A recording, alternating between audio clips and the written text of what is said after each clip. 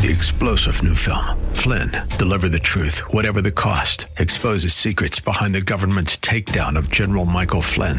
Flynn knew what the intel world had been up to. He ordered the first audit of the use of contractors. This set off alarm bells. He told the truth. He was the most dangerous person for Donald Trump to hire. They had to get rid of Flynn.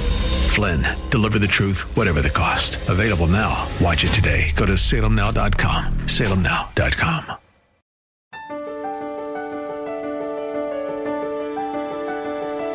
Grace is greater than sin. Christ is greater than the evil one. Victory is ours in Jesus, and death has lost its hold upon us. That's Pastor Mark Finley, and this is Hope Lives 365. At Hope Lives 365, we believe God answers prayer.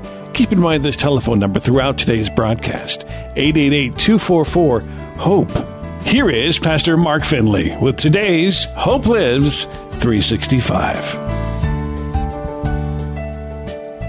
Father in heaven, we thank you today for the opportunity of opening your word. We pray that the one that inspired the word would come inspire our hearts. In Christ's name, amen. Have you ever had one of those defining moments in your life that impacted your future? Or have you had one of those experiences that may have changed the direction of your thinking? A number of years ago, when I was a much younger pastor than I am today, I was actually 27 years old. And I had one of those life-changing experiences for me that really impacted my life. My mentor was an older preacher by the name of W.D. Frazee. And Pastor Frazee and I often would preach together the same sermon. So I would start and preach for 20 minutes. After I preached for 20 minutes, he would get up and finish the sermon and make a powerful appeal for the next 20 minutes. On a particular Friday night, well over 40 years ago, we were preparing to preach a sermon on Daniel chapter 8 and Daniel chapter 9. Now, if you're a student of Bible prophecy, you recognize the complexity of Daniel chapter 8 and Daniel chapter 9. There are time prophecies that are quite challenging for some to explain. Now, I was a young preacher, and he told me, now, Mark, I want you to preach for the first 20 minutes and show the mathematical precision of the prophecies in Daniel chapter 8 and Daniel chapter 9. And when you get done with that, after 20 minutes, I will get up and round that topic out and make an appeal. And so we agreed. But as the time came near, I became more anxious as a young preacher and more nervous about the topic. And it was Friday, not because I had any questions about it, but I had questions about my ability to clearly explain it. And so it was a Friday morning, and we were going to preach on Friday evening. And I went to Pastor Frazee and I said, I'm really nervous about this. I'm really nervous about it. I really think we should change the topic because I'm afraid that I'm going to lose people in the math and I'm going to stumble over this thing, and I'm really anxious about it. We talked about it for a little while and we prayed about it, and then he said, you know what? This is what I want you to do. I want you to take the rest of the day and I want you to take your Bible and go for a walk in the woods. We were living at a place called Wildwood Medical Missionary Institute in Georgia, and we had acres and acres of trails. And so he said, I want you to go for a walk in the woods. Take your Bible, take a pen and take a pad of paper, and go think about what you want to preach.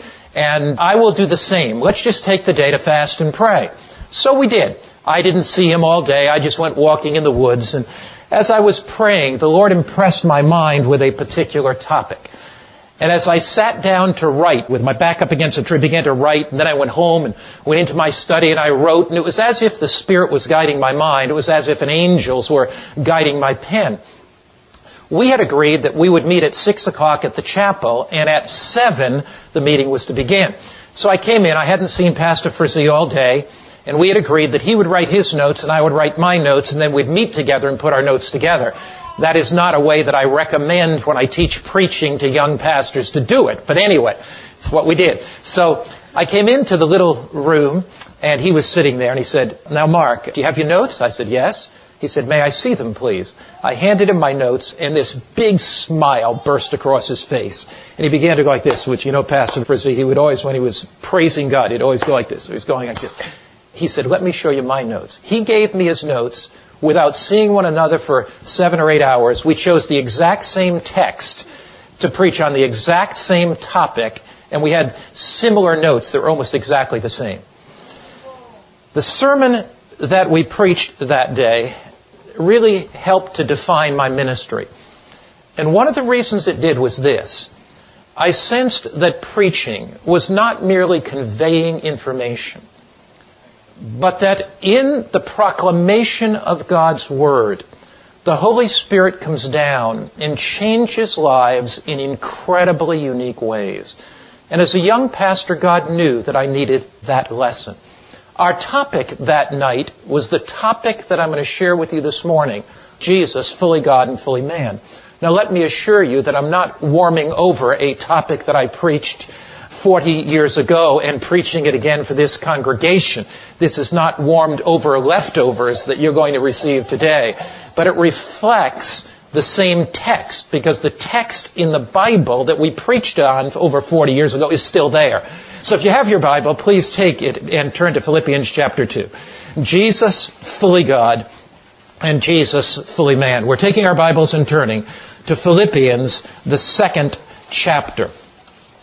This topic and this passage of Scripture is one of the clearest revelations of the majesty of Christ in all of the Bible.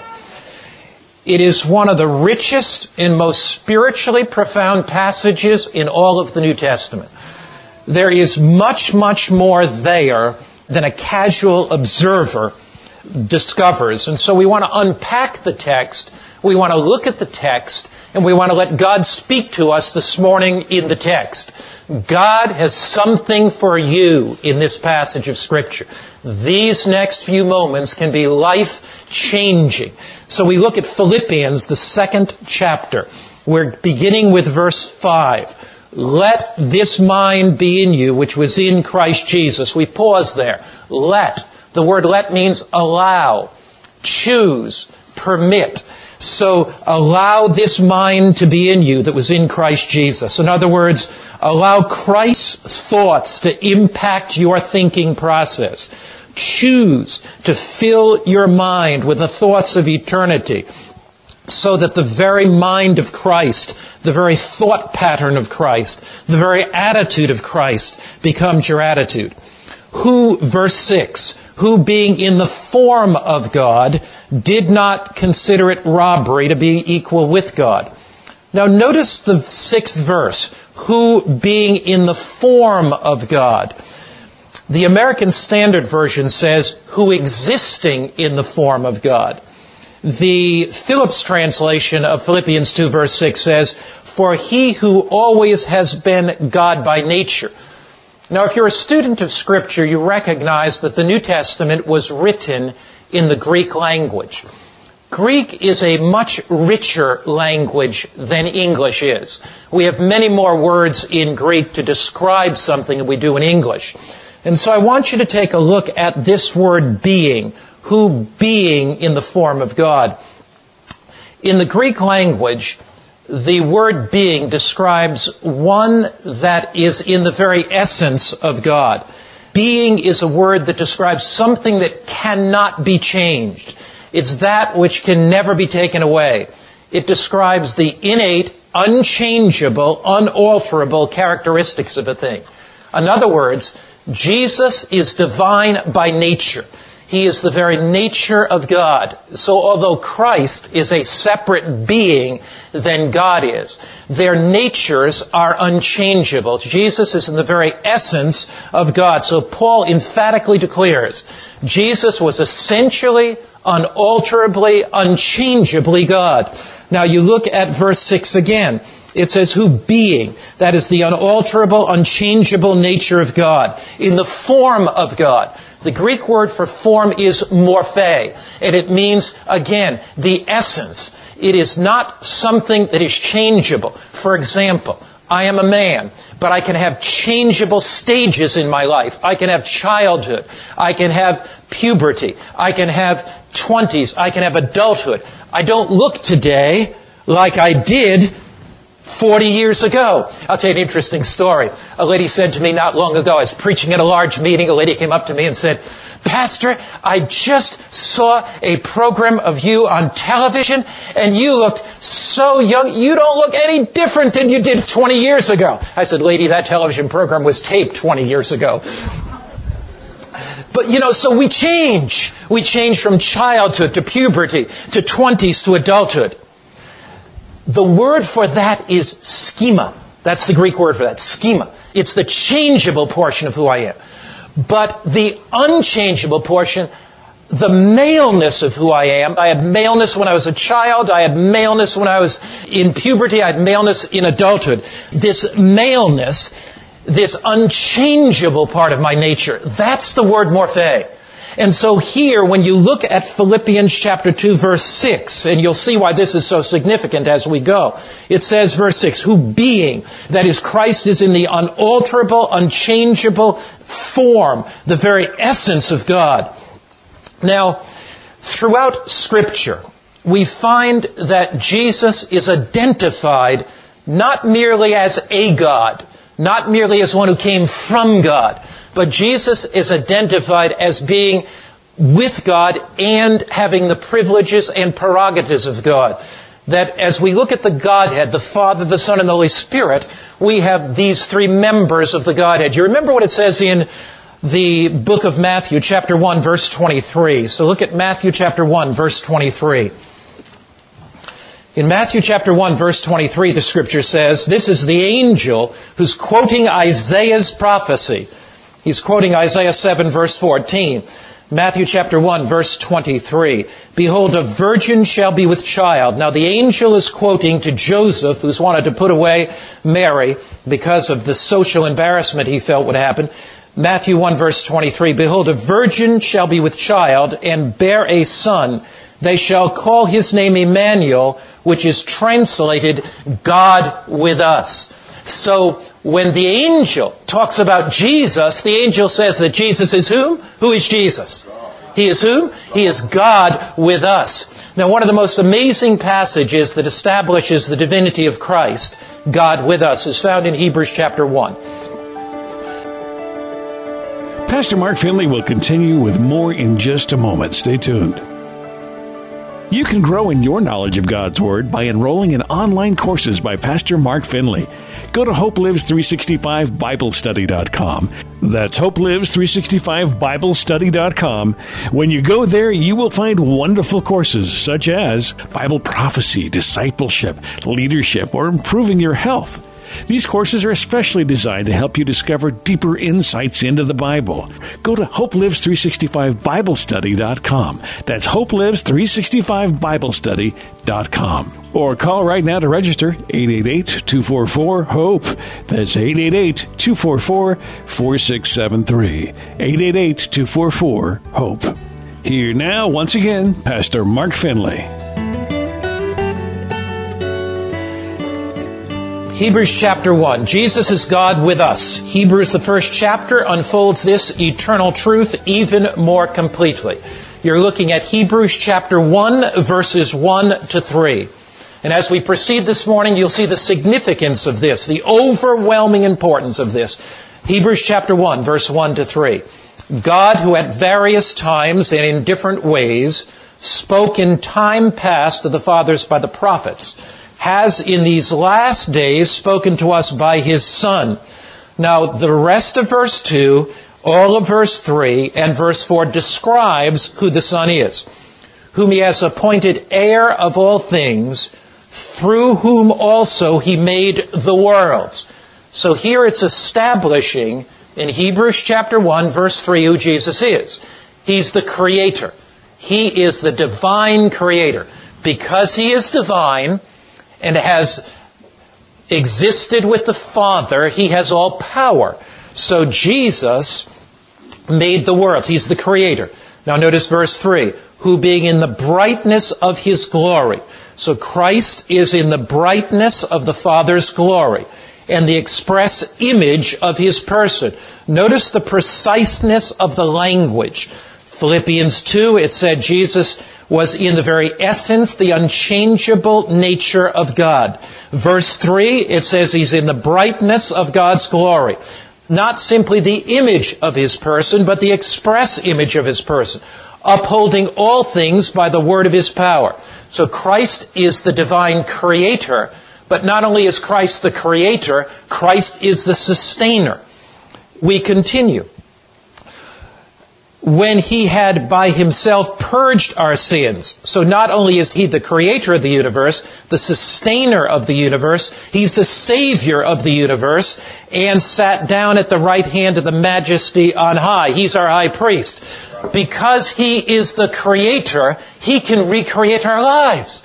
Because he is divine, because he is all-powerful, because he called and worlds came into existence, and he spoke and earth was carpeted with living green, and because he spoke and fruit trees appeared and flowers appeared, because he spoke and stars came into existence. He is incredibly all-powerful. So he can recreate my heart. Where there's darkness, he can bring light. Where there's impurity, he can bring purity. Where there's anger, he can bring a calm spirit. Where there's tension and worry and fear, peace can flood into my heart. Why? Because he's more than a good man, more than an ethical teacher, more than a moral philosopher. He is the creator. And when my life is shaky because he sustains the universe, he can sustain my life. And when I'm riddled with guilt and shame and condemnation because of sin, because he sacrificed his life on Calvary's cross as divine, he can provide forgiveness and grace and mercy. And when I need help in time of need, he is my high priest. So what does Hebrews say? Hebrews says he's the creator. He's the sustainer. He's the redeemer. He's the high priest. Now, if one had any doubt about who Jesus was, Philippians 2 said he's in the very form of God. He is the unchangeable, unalterable nature of God. Matthew chapter 1 says, the angel says, he is God with us. In Hebrews chapter 1, God himself, the Father, addresses the Son as God. Look at Hebrews chapter 1. And as you go through, go down to verse 8. God is speaking in verse 8. Jesus is the brightness of the Father's glory, the express image of his person, the all-powerful creator of the universe, the one who upholds things by the word of his power. But listen to how the Father addresses the Son. Hebrews 1 verse 8. But to the Son he says, the Father speaking, your throne, O God, is forever and ever. A scepter of righteousness is the scepter of your kingdom. How does the Father address the Son? He addresses him as what? As God. He says, your throne, O God. Do you think that Paul understood that Jesus was God? Do you think the angel understood that Jesus was God? Do you think that the Father understood that? Why is this so significant?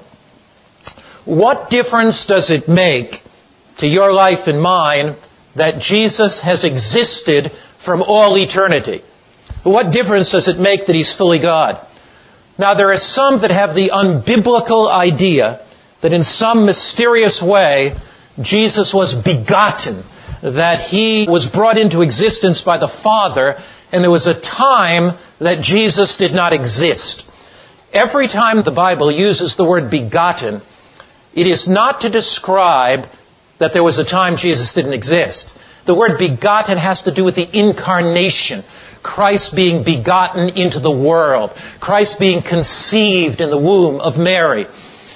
Now, there are some people that have the idea that Christ in some way did not exist in some time of eternity. They have this vague idea that maybe he existed in the bosom of the Father. They don't know what that means. But here's the issue. First, that idea is unbiblical. But there's another issue. When the Bible speaks of Jesus begotten, as we mentioned, it's his coming into this world. Why is this important? Now follow me very closely. If there ever was a time that Jesus did not exist, that means the time that he did not exist is longer than the time he did exist. If there ever was a time that Jesus did not exist, Because if you say, okay, the Father brought Christ into existence billions of years ago at some point beyond what we can imagine, then what I will say to you is, what is that point of time and how much time was before that? And if infinity is before that, that means that Jesus didn't exist longer than he did exist. What that then subsequently means is that his life is not eternal. What that subsequently means is that he cannot offer you and me eternal life. Because eternity in the future would be beyond what he existed in the past. So therefore, if in any way you downplay who Christ is in his divinity, then he cannot offer eternal life. Because eternal life is life without end. And if he didn't have eternal life, if he didn't have life without end, how can he offer life without end? And here's the incredible good news. It is not that Jesus has life, it is Jesus is life. Amen. Take your Bible, please, and notice. This is an amazing truth. Jesus is eternal just as the Father is eternal. Jesus is from everlasting just as the Father is from everlasting. Jesus has always existed just as the Father has always existed. He's the all-powerful creator, the sustainer of the universe. And since he's existed from all eternity, his offer of eternal life is real. Since he is the all-powerful creator, he can recreate our hearts. Look at John chapter 1, verse 4. It is not that Jesus has life, it is that Jesus is life. John chapter 1, verse 4. This is the incredible good news for you and for me today. John 1, we're looking there at verse 4. In him was life, and the life was the light of men. In Christ is life. I love the way it's put by Ellen White in the Review and Herald, April 5, 1906. That's Review and Herald, April 5, 1906. The Lord Jesus Christ, the divine Son of God, existed from eternity, a distinct person, yet one with the Father. And then Desire of Ages, page 531. Don't miss this one. In Christ is life. Notice, same within the Bible. Not Christ has life, but in Christ what? Is life. Original, unborrowed, underived. He that hath the Son hath life. The divinity of Christ is the believer's assurance of eternal life. See, it's the divinity of Christ that is our assurance of eternal life. Now, what do you think the devil might do about that? If you were the devil... No, that's not a good thing to say.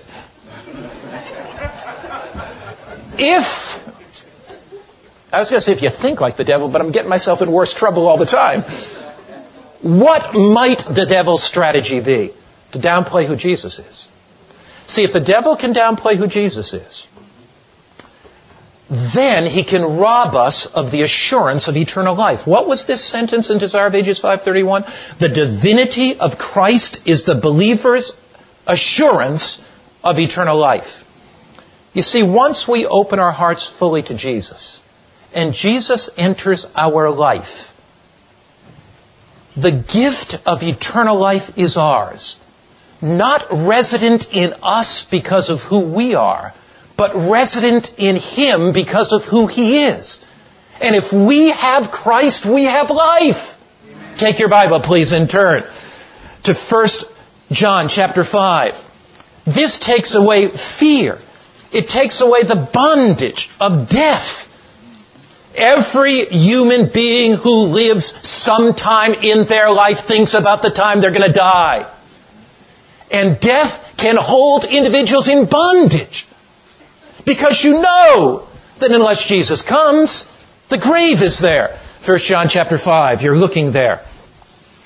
1 John 5, once we open our hearts to fully accept Jesus, his life flows into us. And as long as we have him, eternal life is ours. What does our text say? Look, 1 John 5, and you're looking there at verse 11, 12, and 13. This is the testimony that God has given us eternal life. What has God given to us? What has God given to us? What does the Scripture say? Eternal life. And this life is where? In his Son. Next verse. These things, verse 12. He who has the Son has life. So he who has the Son has what? Do you have the Son? Do you have the Son? What do you have? And what kind of life did Jesus have? Eternal life. So he that has the Son has what? Life. Is that life ever in me? No. Where is it? In Jesus. But as long as I have Jesus, I have what? I have life. Notice, we continue to read. He who had, verse 12, he who has the Son has life. He who does not have the Son of God does not have life. These things I've written to you who believe in the name of the Son of God. Unfortunately, we'll need to leave it there for today's Hope Lives 365. Please join us again tomorrow when we conclude this message. Thanks for listening today to Hope Lives 365 with Pastor Mark Finley.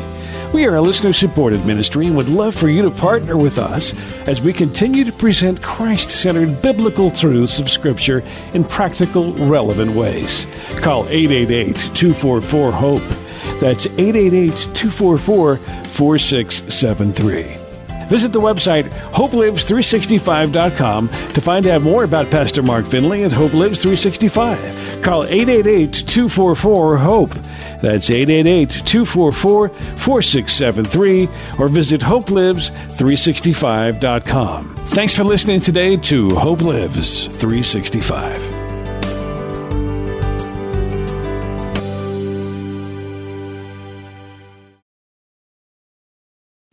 3-star General Michael J. Flynn, head of the Pentagon Intelligence Agency, knew all the government's dirty secrets. He was one of the most respected generals in the military. Flynn knew what the intel world had been up to. He understood its funding. He ordered the first audit of the use of contractors. This set off alarm bells.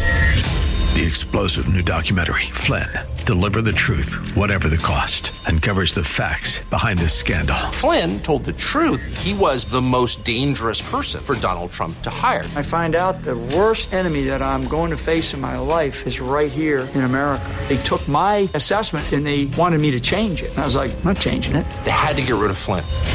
With in-depth interviews, archival footage, and never-before-seen personal records of the man behind the headlines. I just felt like I was drowning. Flynn, Deliver the Truth, Whatever the Cost. Available now. Watch it today. Go to salemnow.com. salemnow.com.